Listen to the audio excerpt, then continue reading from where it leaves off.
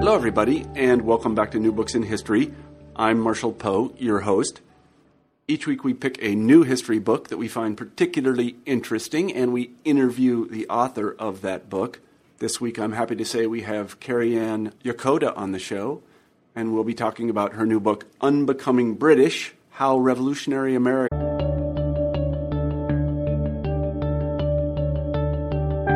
Hello, everybody, and welcome back to New Books in History. I'm Marshall Poe, your host.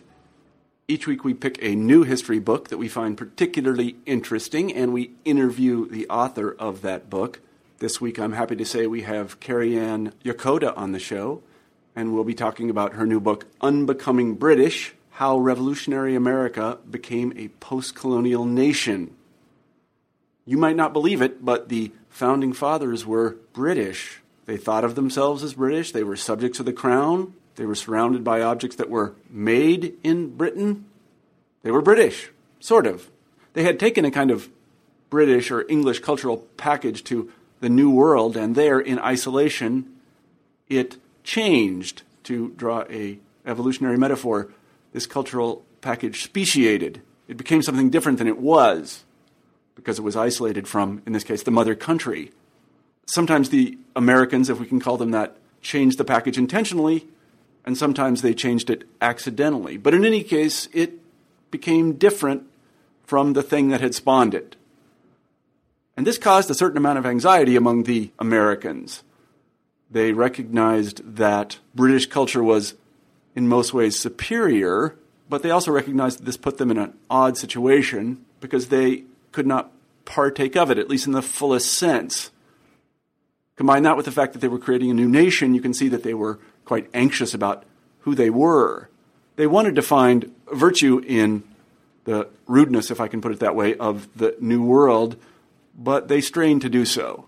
In this book, Carrie-Anne shows how they dealt with their anxiety about who they were, about how they were British but also American, about how they felt about themselves and about their position in the world. One of the great things about the book is that it uses some very unusual sources. The one that I really liked was porcelain. It turns out that there was some fascinating porcelain made in the Revolutionary era. I did not know this, but Carrie-Anne does a really wonderful job of reading it. I really enjoyed talking to Carrie-Anne today, and I think you'll enjoy the interview. So without further delay, here it is. Hi, Carrie-Anne. Hi, Marshall. How are you today? I'm really, really great, and It's wonderful to be here talking with you. Well, how very nice of you to say. Today we're talking with Carrie-Anne Yokota about her new book, Unbecoming British, How Revolutionary America Became a Post-Colonial Nation. I can tell you that I never thought of America as a post-colonial nation. I was telling Carrie-Anne in the pre-interview that I know really quite little about colonial America, and I was even surprised to learn that the Founding Fathers, so to say, thought they were British. So my ignorance runs very deep, I think, in this subject. Over the course of the hour, though, I'm sure that I will learn a lot. So, Carrie-Anne, why don't you do us the favor at the beginning of the interview by telling us a little bit about yourself? Sure, I'd love to. Well, I was born and raised in Los Angeles, and I started my professional career actually as a 20th century ethnic studies scholar. And I was particularly interested in the history of interethnic relations between African Americans and Asian Americans. And so I started off in a very different place, and my career took an unusual turn when I realized that I wanted to take a second degree in colonial and early American history. So like you, I started off not knowing as much about colonial history as I wanted to, and in the end, I turned out to be a revolutionary historian. Yeah, that is what, so yeah. You never know. No, you do. You never know where it's going to lead you. That's true. It's, boy, could I tell you stories about how it's, yeah. Contingency. We talk a lot about contingency in history, That's and right. boy, there is a lot of it. So tell right. us how you came to write Unbecoming British. Well, going back to my first degree in ethnic studies, I was writing it during the 1992 riots, also known as the LA uprisings or rebellions. And I was interested in thinking about racial hierarchies and inequalities. And in that project, I wanted to know about it. I wanted to see if there was a time when Asian Americans, who in the 20th century have become known as model minorities, really were in similar socioeconomic straits as African Americans. And I wanted to know whether they formed interethnic ties. And in researching that question, I wanted to know more about the history of racial inequality in America, and that's why I thought it was important for me to really go into the 18th century. So what I did was I started doing nothing but read 18th century primary sources, and this, as a 20th century historian, was a very different experience. You had to learn paleography, you had to know about the different languages or use of language. And as I just immersed myself in the primary documents, I started thinking about how these this founding generation started. They reminded me of some other group, and I didn't know what or who. And I go running every morning, and that's when I really think about my writing, and I get my best ideas when I'm running. And I said, they remind me of ethnic minorities from later periods, because as W.E.B. Du Bois very eloquently talked about double consciousness, people of color often see themselves both through the eyes of the dominant majority, and also they understand themselves as equals. So there's always a sense of seeing yourself through the eyes of another. And it struck me that the founding fathers and the founding generation in general were doing the same thing. They always were aware of how the British thought of them, and it was not a pretty picture. Unfortunately. It's funny because I lived in Boston for a long time. And one of the things that what you just said reminds me of is the way Bostonians think about themselves, and that is not New Yorkers. So they always think of themselves like, what are the New Yorkers thinking about us? Because we're not New York. So, yeah. I suppose the same is true of L.A. and San Francisco. No, not so much, really. Well, that's a subject for a whole different hour. We could talk for an hour about the NoCal-SoCal divide, but I will stop myself from doing so. But for these founding fathers, that was a revelation for me, that they were actually very, very aware of how the rest of the world was looking down their noses at them. I mean, when I say the rest of the world, I should clarify. They were interested in how Europeans saw them, and they were interested in being recognized as equals to the Europeans. And this informed so much of early American culture that I thought, this is something that has not been explored by anyone else. And that's where Unbecoming British really began for me. Did you find post-colonial theory, which I have read absolutely none of any use in your work?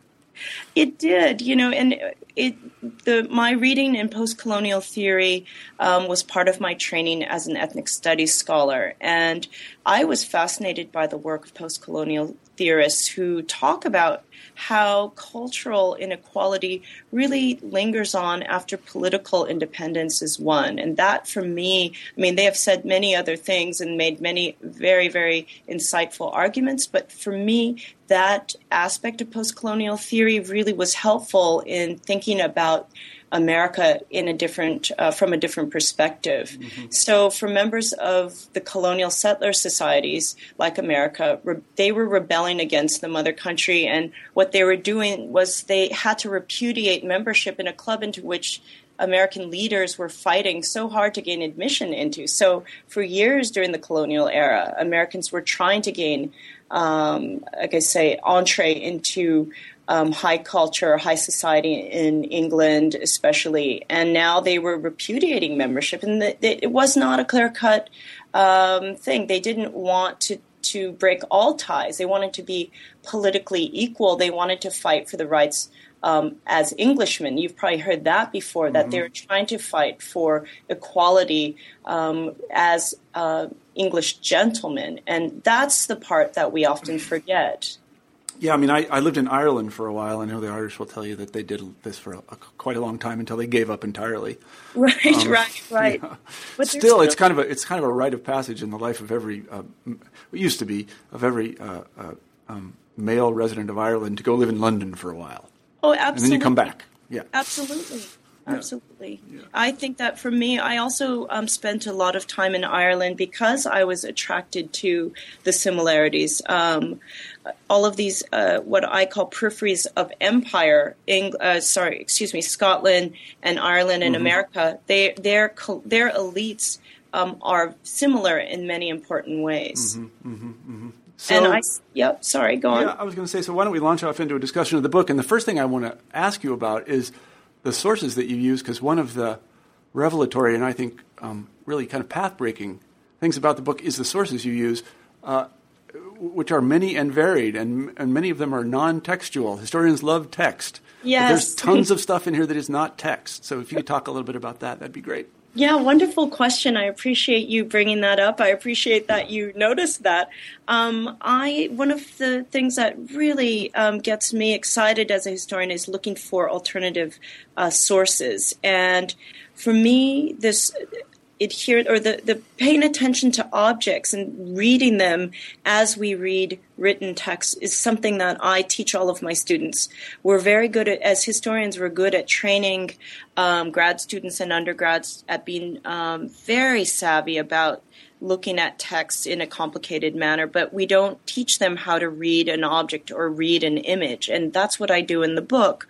For me, looking at objects as primary sources opened up an entirely different world. For me, the people like Washington and Jefferson, they never wrote in their political texts that they missed the king.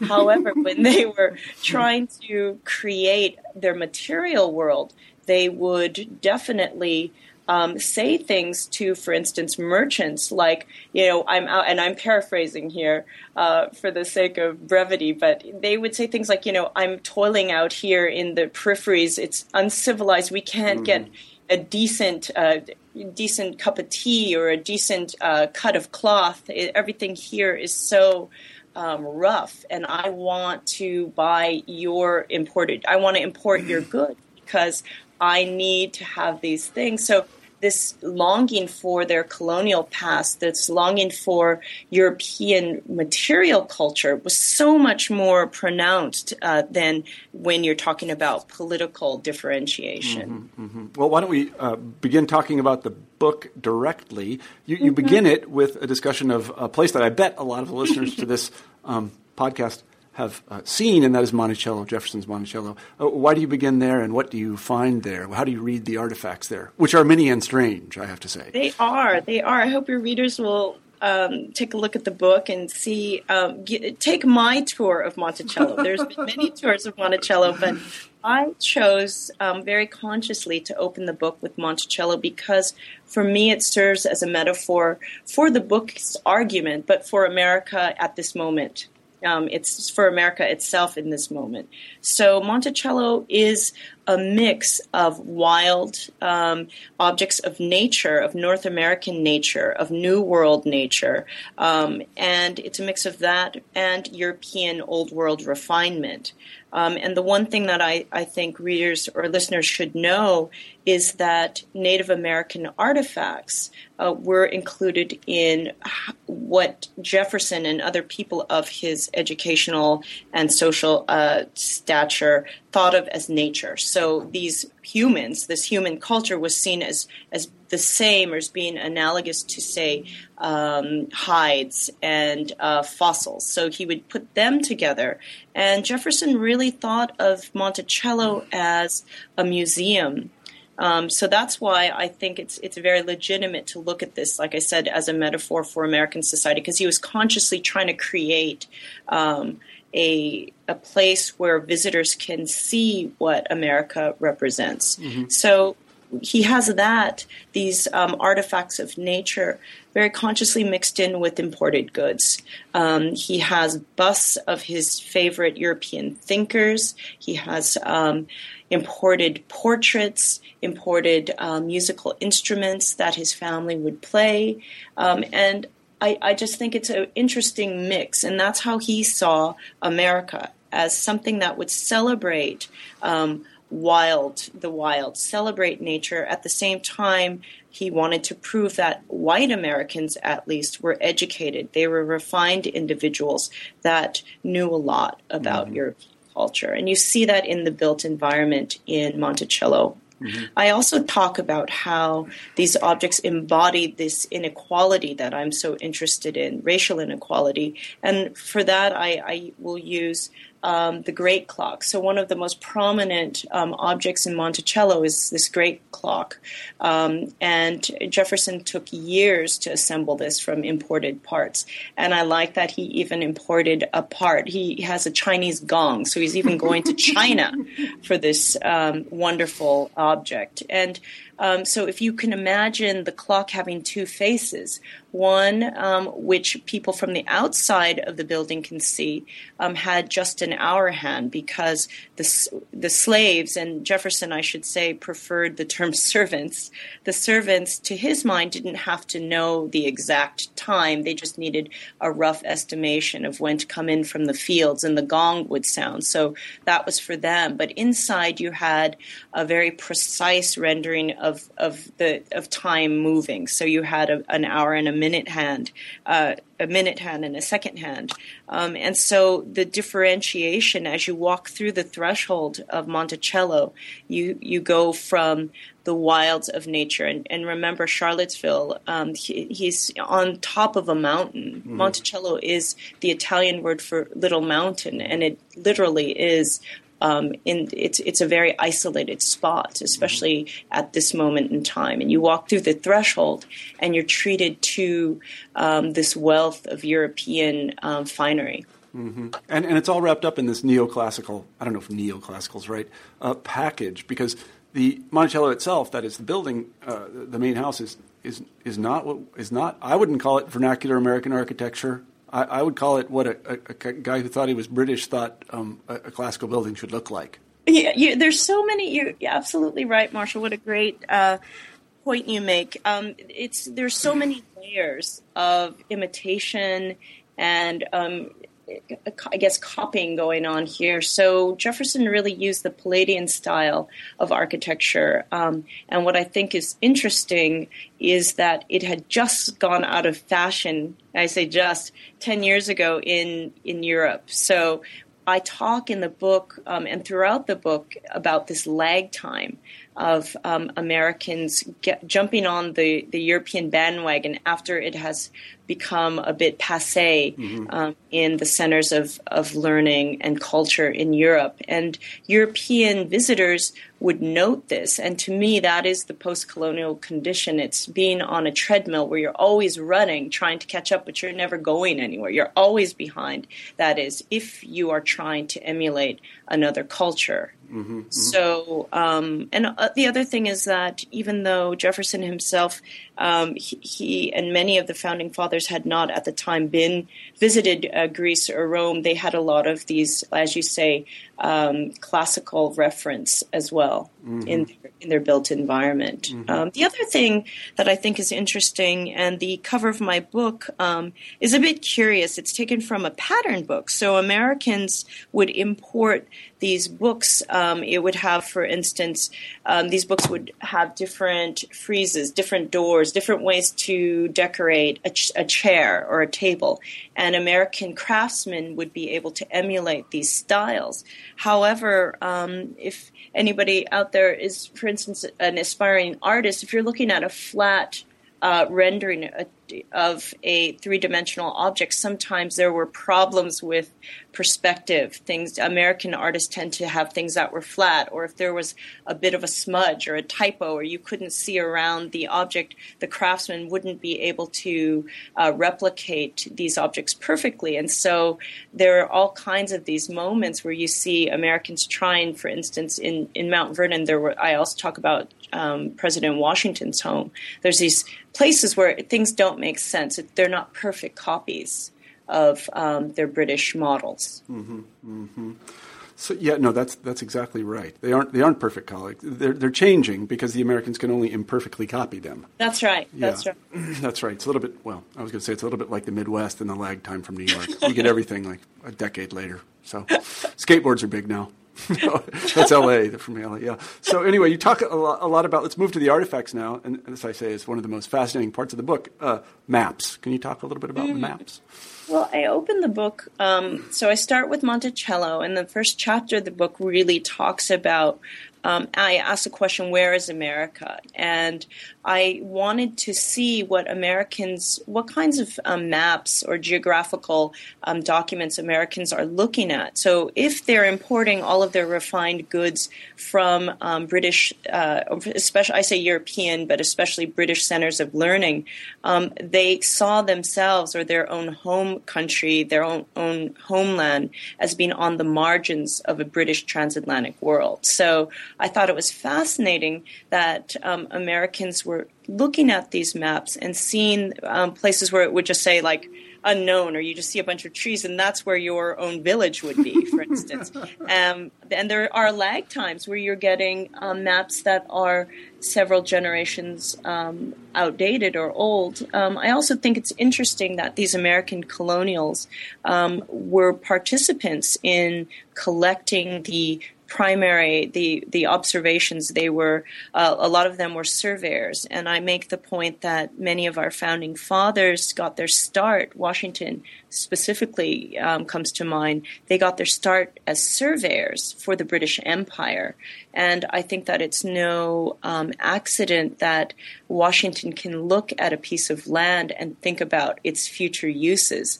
And it's easy to translate that knowledge from being a British subject to a new American nation, right? So when he looks out at the land, he's already thinking about future development. Mm-hmm. So I talk about how Americans are producing the raw material, the raw data, which they send to England, which then gets, I'm borrowing the metaphor, the raw for the cooked. It's one of the enduring themes in the book, that Americans are always producing raw data. It gets sent back to the British centers of learning to be cooked into maps, and then it gets sent back to the Americans at a cost. And so Americans have to buy back their own knowledge. Mm-hmm. And I think that's quite interesting as well. And I trace the development of American map making. And I think one of the first things Americans are trying to do is really place their own nation at the center of the world, as opposed to on these margins. Mm-hmm. Put themselves on the map. Literally strain the metaphor. On the map. Yeah, put themselves on the map. Yeah, well, that's exactly right. So let's move on from maps to the part of the book that I really found most fascinating. Mm-hmm. And I'll tell you why. And this is about porcelain and stuff like this. Yeah. The Soviets, when they came into power, got very excited about making dishware for people, and they thought of dishware as an instrument of propaganda. So you find these really quite incredible Soviet dishes and pots and other things, that are done really beautifully. Oh, that's wonderful. Yeah, they're quite amazing. I have some of them. They were produced usually in I want to say the 30s and 40s. They were mass-produced and kind of given away. The Soviets weren't very good at pricing, and they thought that people would, Red Stars. And then, of course, when later in the 50s and 60s, when the Soviets got into the space race, that Yuri Gagarin was on everything, and you could actually eat your borscht, and at the bottom of the bowl would be Yuri Gagarin or something like that, or the worker and the peasant, or the hammer and sickle, or something like that. So this is very meaningful, this stuff, and we don't do that here in the United States very much, but we did. So maybe you could talk a little bit about that. We absolutely did. So then I move on from maps to the trade in objects. And as you write, I agree with you. One of my favorite objects to study is porcelain. And I'll also say one thing about sources. And this is what a material culture scholar can tell you. We use porcelain a lot because, and this is a great question for my students, I say, well, so why is that? It's because it's enduring. They really last. So when you have archaeological digs, porcelain is what you find often. So we can do a lot with dating porcelain and seeing the change in how people are consuming these objects. But for this book, what I talk about is this wonderful, and I wish I can show your readers pictures of this. Americans, after the Revolution, went to England to buy their patriotic goods. And it's exactly what you say. I talk about how and we have to remember this. Political revolution coincided with a commercial revolution, the enlargement of trade, and also a scientific / technological revolution. So these things are all dovetailing, and so you see them in the sources. So for instance, transferware was a new technology at the time that the British had invented. Very famously, Josiah Wedgwood was one of the first people to mass market, he was great at advertising. He understood the benefits, the commercial benefits of having new patterns of china every season so that people would have to buy more in order to keep up with fashion. Yeah, dishware. I was going to say dishware launched the Industrial Revolution. Most people don't know that, but it did. Absolutely. Everybody wanted dishware. Yeah. And transferware is really great because before transferware was invented, you had to hand paint or hand decorate every piece of porcelain. And with transferware printing, it's part of the printing process, and you can slap an image on a piece of porcelain. And so you can mass produce decorated ceramic ware. And so what they did was they were casting far and wide for any kind of image that would sell. And you have a lot of newspapers or periodicals going back and forth across the transatlantic world. And so if you can grab one of those paintings or etchings, you can put it on a jug or a plate. And so they would get images from the Revolution and put it on porcelain ware and sell it back to Americans.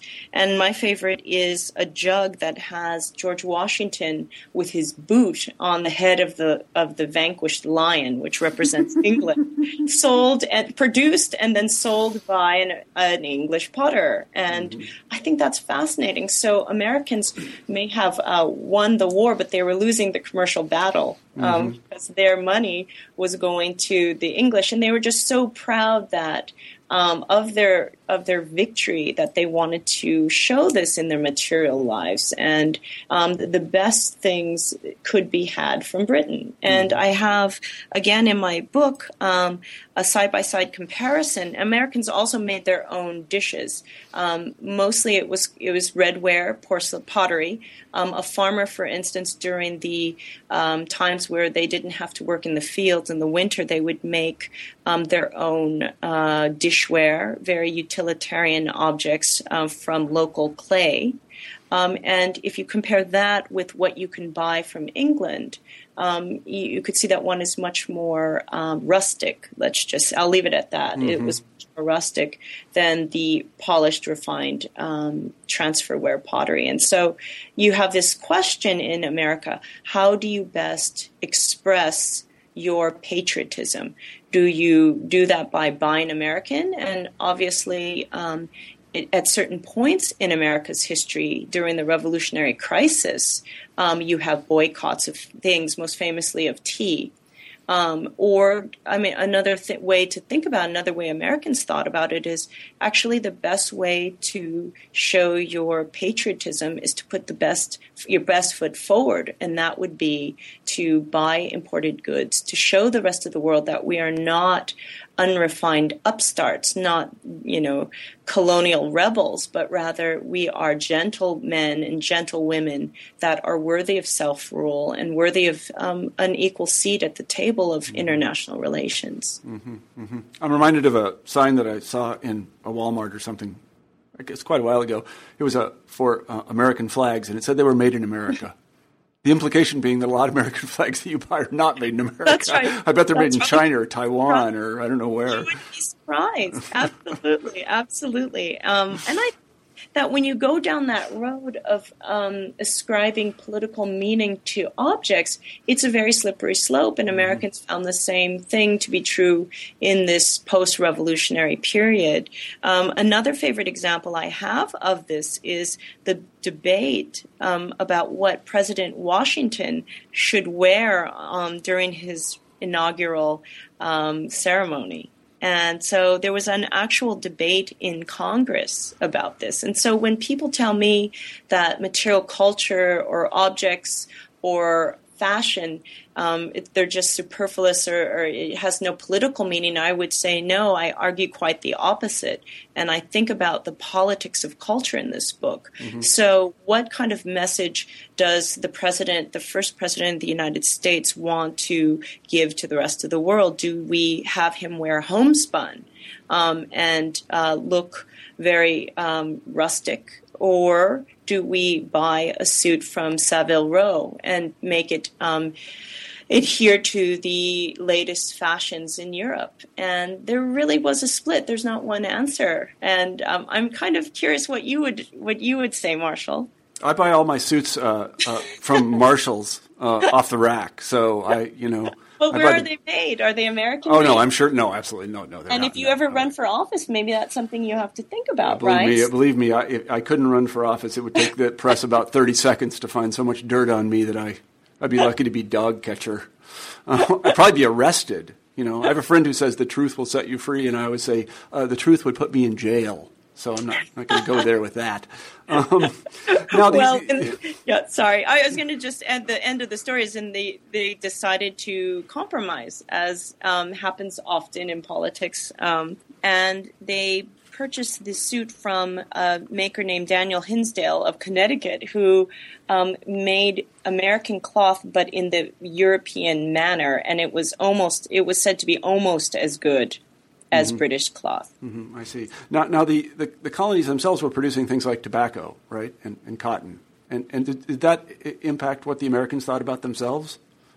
Well, I mean, I think that what's interesting, again, going back to this raw for the cooked, they would produce raw materials and then have it refined in the mother country and then sold back to them. But for instance, I think some people will be aware of the fact that American textile manufacturing began really began in earnest after the Revolution.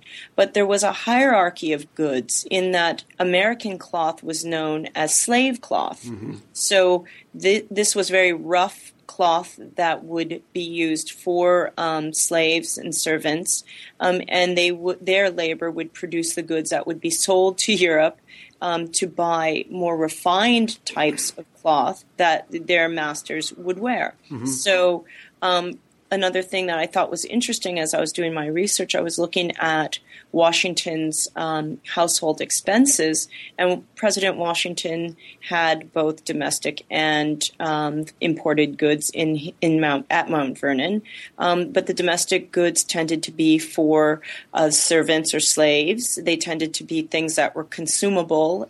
Apples he would trade. And the refined goods, though, were always coming from imported sources, from European sources. And I think that, again, goes back to this mix that I talk about. And I'm not putting judgment on the founders for doing this. I don't think it made them less American. In fact, I think that my book is about revealing the complexity of early American identity. Mm-hmm. So I am not interested, like I said, in heroicizing or demonizing founders. I'm interested in understanding how their enduring relations with the mother country influence the way they are constructing this new nation. Mm-hmm. Was there anything produced in America, any finished good that was sold in Europe? Anything? Anything, I would say, yes, I'm sure there were, but not anything that I thought was of significant. I mean, you might see, it's usually things that are exotic and exciting. And I find that fascinating. I use the notion of a triangulated relationship a lot in the book. So what I'm interested in every chapter is looking at white Americans, at Europeans, and people of color in North America and their relationship and how each of their relationships inform the other. And what I find very interesting, white Americans, settlers, if you're using the rubric of post-colonial studies, so these settlers were in this very, very uncomfortable liminal space in between the two poles.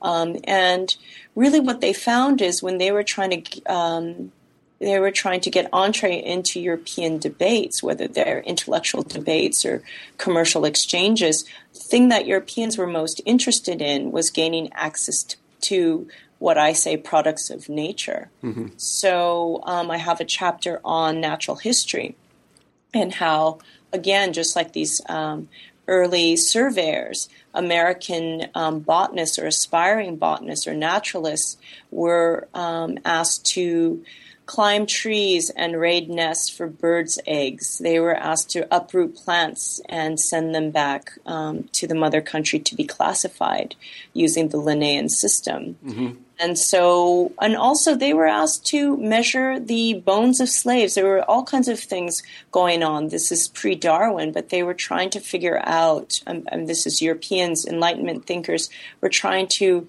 figure out the varieties of mankind. Mm-hmm. So they would say, there was a story that I have in the book of the president of Princeton going to one of his black servants and with a tape measure and trying to measure their arm bone, because there were these were things that people in the Royal Society would have been very interested in knowing. Mm-hmm. So again, Americans serve as middlemen trying to package natural products for British consumption. Mm-hmm, mm-hmm. I see. Let me ask this. So many of the inhabitants of the New World at this time were, of course, the descendants of Englishmen or Englishmen themselves, but many of them weren't. I'm thinking of French folks, and there were Germans. I think a lot of Germans. And what about these folks? Colonies.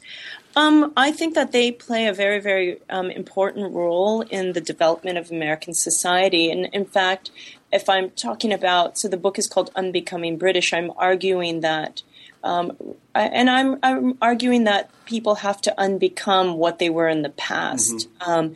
But I am mostly interested in this colonial mother country relationship. So while I'm not saying that these other groups were not important, I was particularly interested in this, the English or British American relationship. Yeah. That said, Americans often looked to these other groups to be a representation of how Americans were different. And I think that eventually we begin to embrace difference in a much more confident manner. But this is not until several generations later where you see, for instance, the heroicization of the Native American figure after Native Americans are no longer a so-called real threat to white American settlers. Mm-hmm. Mm-hmm. I see. Yeah, for those of you who are graduate students out there, we've just mentioned several dissertation topics for you.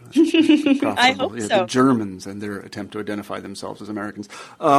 So let's move on a little bit. I think every American every American who's been abroad has had the experience of going abroad and meeting other Americans and thinking, gosh, that person's a lot like me. You know what I mean? Like, we think of ourselves as very different one from the other, and then you go abroad and you're like, Jesus, we're just all the same. So you have this interesting chapter about British and American encounters in China. Can you talk a little bit about that? Yes, sure. The chapter that you're referring to talks about America's first forays into the Pacific world and into Asia.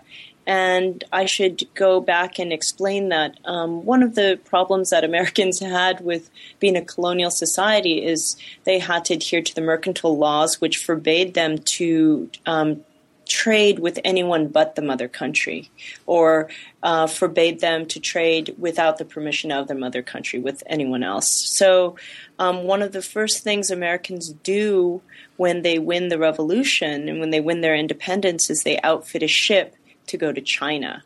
And I found this so fascinating because it's something we don't often talk about, this first voyage. The ship was called the Empress of China. Interestingly, it was used in the Revolution. And so you have all of these ships and sailors who have nothing to do now that the war is over. Hey, so let's go over there. And so on the same day that the Empress of China leaves America to go to Canton, you have another ship that is launched, and it's carrying the ratified version of the peace treaty to England. So I find that fascinating, and it was on Washington's birthday. So it was a very auspicious day. Crowds braved the cold to go and watch this ship, and there's all kinds of fanfare. And I just juxtapose that with the silence that they are met with in Canton. Mm-hmm. And the British are the number one trading foreign traders in Canton at the time, but even they are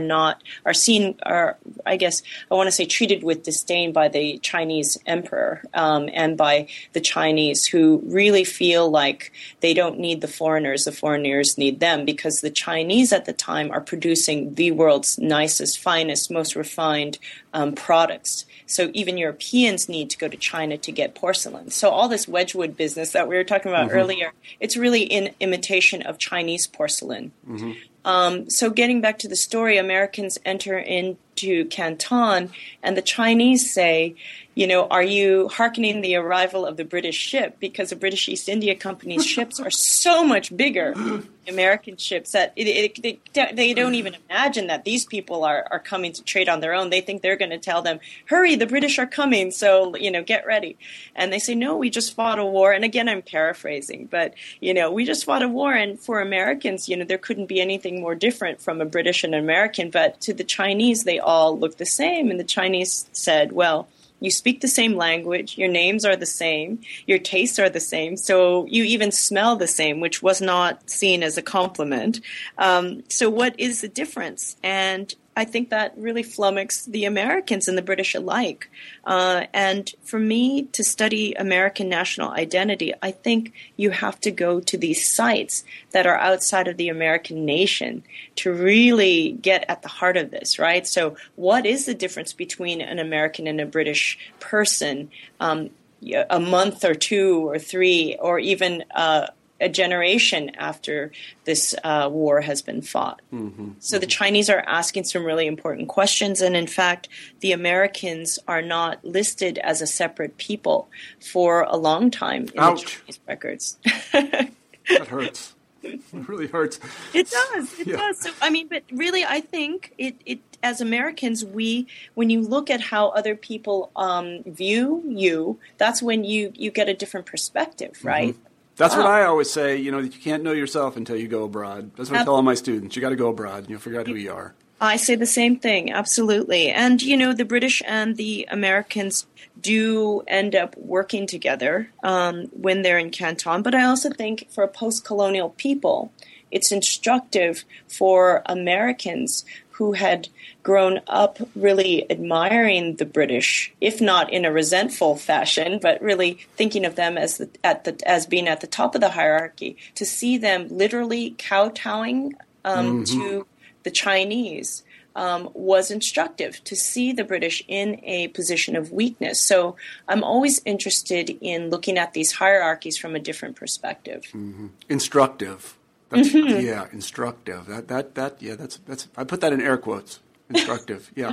Can't do air quotes in yeah, you can't really. No, they don't work on the radio really or in podcasts. So let's turn back to the topic of naturalism and the study of nature and patronage ties. You have a chapter about that. Yeah, so again, I wanted in this book to give a very broad picture of post-revolutionary / post-colonial American society. And if I only talked about merchants or I only talked about missionaries, then people might say, well, this post-colonial inferiority that you see only applies to this particular group. But I wanted to say, no, this is a phenomenon that goes across many different fields. Mm-hmm. And for the naturalists and for thinkers or scholars, medical doctors is another, the subject of another one of my chapters, they really are dependent on patronage from the mother country. And again, that's why England figures more prominently, or Britain figures more prominently than the other European nations in this study, because it's about Americans working even harder after the revolution, to maintain ties to their patrons in England. We have to remember that at this time, Americans were going abroad for their education. Painters, anyone that wanted to make it big, again, using the air quotes, had to go over there to England or to Europe to get a foreign education in order to be respected back at home. But when they did come back home, they can walk into the best jobs in the country. Mm-hmm. And so I trace a lot of the voyages and journeys of several individuals who work that system. I love one guy in particular, Benjamin Smith Barton. He knew how to work the colonial system. He didn't. He ended up, and I'll wait for the readers to read the book, but he had some pretty shady dealings, and he ended up not getting a degree at the University of Edinburgh, where he had gone to study medicine. And he ended up walking into a professorship at Penn. Mm-hmm. And just by going over there, he had refined himself. So if you will humor me and let me use that metaphor one more time, he was raw. And then he went to England, and just by virtue of going over there, he actually went to Scotland and England. By virtue of going over there, he had cooked himself or refined himself, and then he was able to have a very successful career here in America. It's funny because that sort of, if I can call it Anglophilia, I don't know if I can or not, it persists for a very long time, and it still exists in academia, doesn't it? I mean, people, young people from prestigious colleges go over to England, to Oxford, to Cambridge, get cooked. They come back. Absolutely. So you tell that to your students next time they go over there. You're going to go get cooked. I tell them to go to the University of Illinois to get cooked. So. And it really works in these concentric circles. And your comment reminds me of that. For instance, this famous artist, Benjamin West, he's Pennsylvanian, and he starts off not in Philadelphia, but in the backwoods of Pennsylvania. And people recognized that he had artistic talent. And so they pull their money together and they send him to Philadelphia, mm-hmm. where he again distinguishes himself as a man of talent. But then again, he has to get patronage to go over to England, and he ends up being the king's painter. And what I find fascinating, at Yale we have two museums. One is the Museum of British History, and one is the American Art Gallery. And we have a street that goes through it, and I say that's the Atlantic. And Benjamin West, so these two museums are right across the street from one another, and Benjamin West appears in both places. And he appears in American museums. In general, they label him as an American artist because he was born in America. And in England or in British art museums, he's British because it will say active in America or mm-hmm. active in England. So, I mean, how does that work? And he continues to welcome aspiring American artists. So even though he's the king's painter, he still identified himself as an American, and he helped other people who subsequently come back to America. Unlike him, he stayed, but they go back and they become the leaders of the American world of art in this very early period. That's very interesting. You've just made me realize something about Iowa. Here at the University of Iowa, we don't have a history museum. We have a natural history museum. Oh, see? Yeah, you're right. Yeah, there you go. Many places. Yeah, you can go look at Buffalo and stuff, but we don't have any history. We're just Buffalo. Well, Monticello, so Jefferson would appreciate that. Yeah, that's us. Yeah, you can go see a giant sloth. We're famous for giant sloths. It's really cool, actually. I take my kids there all the time. So what is the American quest for racial refinement? Well, I talk in that final chapter, so we're moving through chapters, and mm-hmm. what I wanted to do, you said earlier that I was interested in objects. I'm trying to, and I don't say this explicitly in the book, but I'm subtly, or at least I hope it's subtly, trying to push readers to expand their definition of objects. So at the beginning, we're talking about actual things that get traded and refined. And I would say that something like a book occupies, or a naturalist a book of nature, occupies this middle ground because it's an object that has a value and a price. It has weight and heft, but it also contains knowledge. Mm-hmm. And so then I'm moving towards thinking about knowledge being packaged or turned into an object, right? And in the end, the last chapter, I'm thinking about race or racial identity as being a commodity. And it struck me when I was in the archives. I was going through hundreds of letters of correspondence, or I was going through correspondence of these naturalists and scientists and doctors. And as they wrote to their patrons that we talked about earlier, they were very desperately trying to stay connected to European centers of science and learning. And they would do so in these letters. Mm-hmm. And when you see Europeans write, European man is superior in all things to other races. You'd see Americans cross that off or change that in their own responses and say, yes, I agree, the white man is superior. And so what I think is interesting is that Americans value whiteness much more than Europeans do, because they are living in a society that is much more racially mixed than the Europeans are. For Europeans, it's taken, and of course there are many different exceptions that you could find, but in general, in Europe, whiteness is not the kind of marker it is. It doesn't change. It doesn't is not the definition between being, for instance, free and enslaved that it is here in America. And I make the final argument that whiteness is the one refined object, and this is their definition of refinement, not mine, but it's the refined objects that Americans do not have to continue to import from Europe.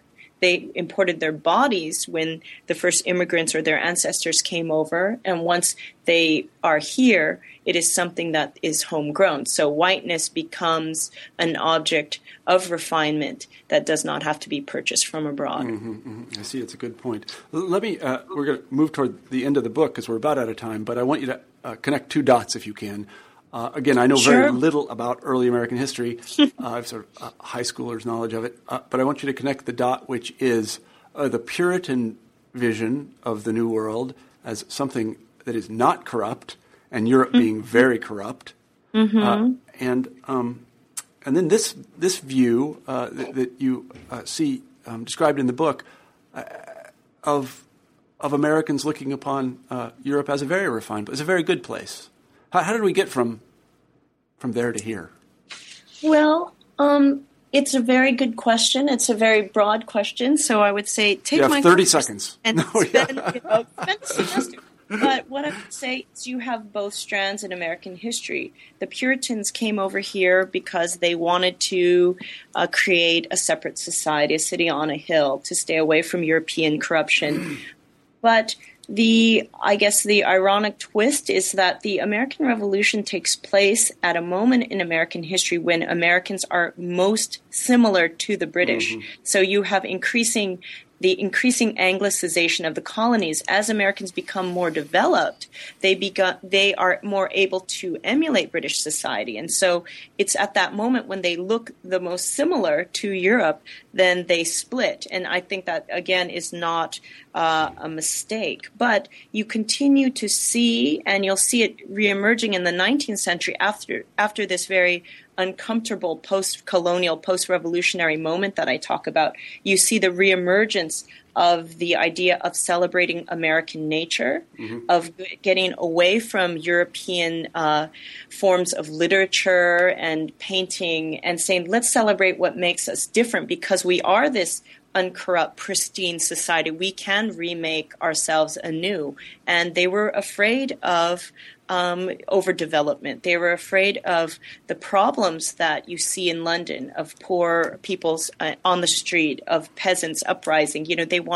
Jefferson most famously wanted to avoid those things. So again, you see you can trace the history of both strands of thinking in American society. But at this point that I talk about, again, Americans are really trying to catch up to British society. I'm glad you brought us to that point. Something I think that also a high schooler might know, a high school student might know, is Ralph Waldo Emerson's speech, famous speech, The American Scholar. What is that? What was he talking about? Well, in that famous essay that I do hope students still read, he's talking about American, I guess for me that's Americans' intellectual declaration of independence, right? And I end with a discussion of Emerson because what strikes me most profoundly is that he's still thinking about England. He's still thinking about I guess, America's enduring relationship to British society. And so what I argue is that we are still toiling in the shadow of this society, but also in Emerson's time, while he's talking about how Americans are going to break free, he's also saying this is part of our legacy and we should celebrate America's connection to England. We should be the people that carry the mantle of the brilliance of English society. And so perhaps we wouldn't have to unbecome British in order to become American. And that's what I love. I love that melding of our past with our future. Mm-hmm. He didn't really get away. Emerson really didn't get away from Europe, I think, in that little talk, because I think some people would say that transcendentalism, whatever it is kind of romanticism under a different name. That's right. I'm sure that people will write me and say that's absolutely wrong. Oh. But then they should direct their letters to you, not to me. I've made a career out of being wrong and having people correct me because people love to correct people, and I'm willing to take it. So that's fine. Write me and tell me I'm wrong. Yeah. So let me ask this question. We touched on this for just a second. It's a final question here. Anglophilia. Will we ever break ourselves of it? I don't think, do we really want to? I was talking to a very dear friend in England, and she said, well, with the marriage of Prince William and his bride, Kate. I don't know who you're talking about. Americans love it much more than, so there's quick stories. So Americans love it much more than they do. And I said, well, we get to enjoy all of the ceremony and glamour without paying the bills. So our taxpayers' money do not go to upkeep of the royal family, but we do really, really love that aspect of British society, and we do so unabashedly. Yeah.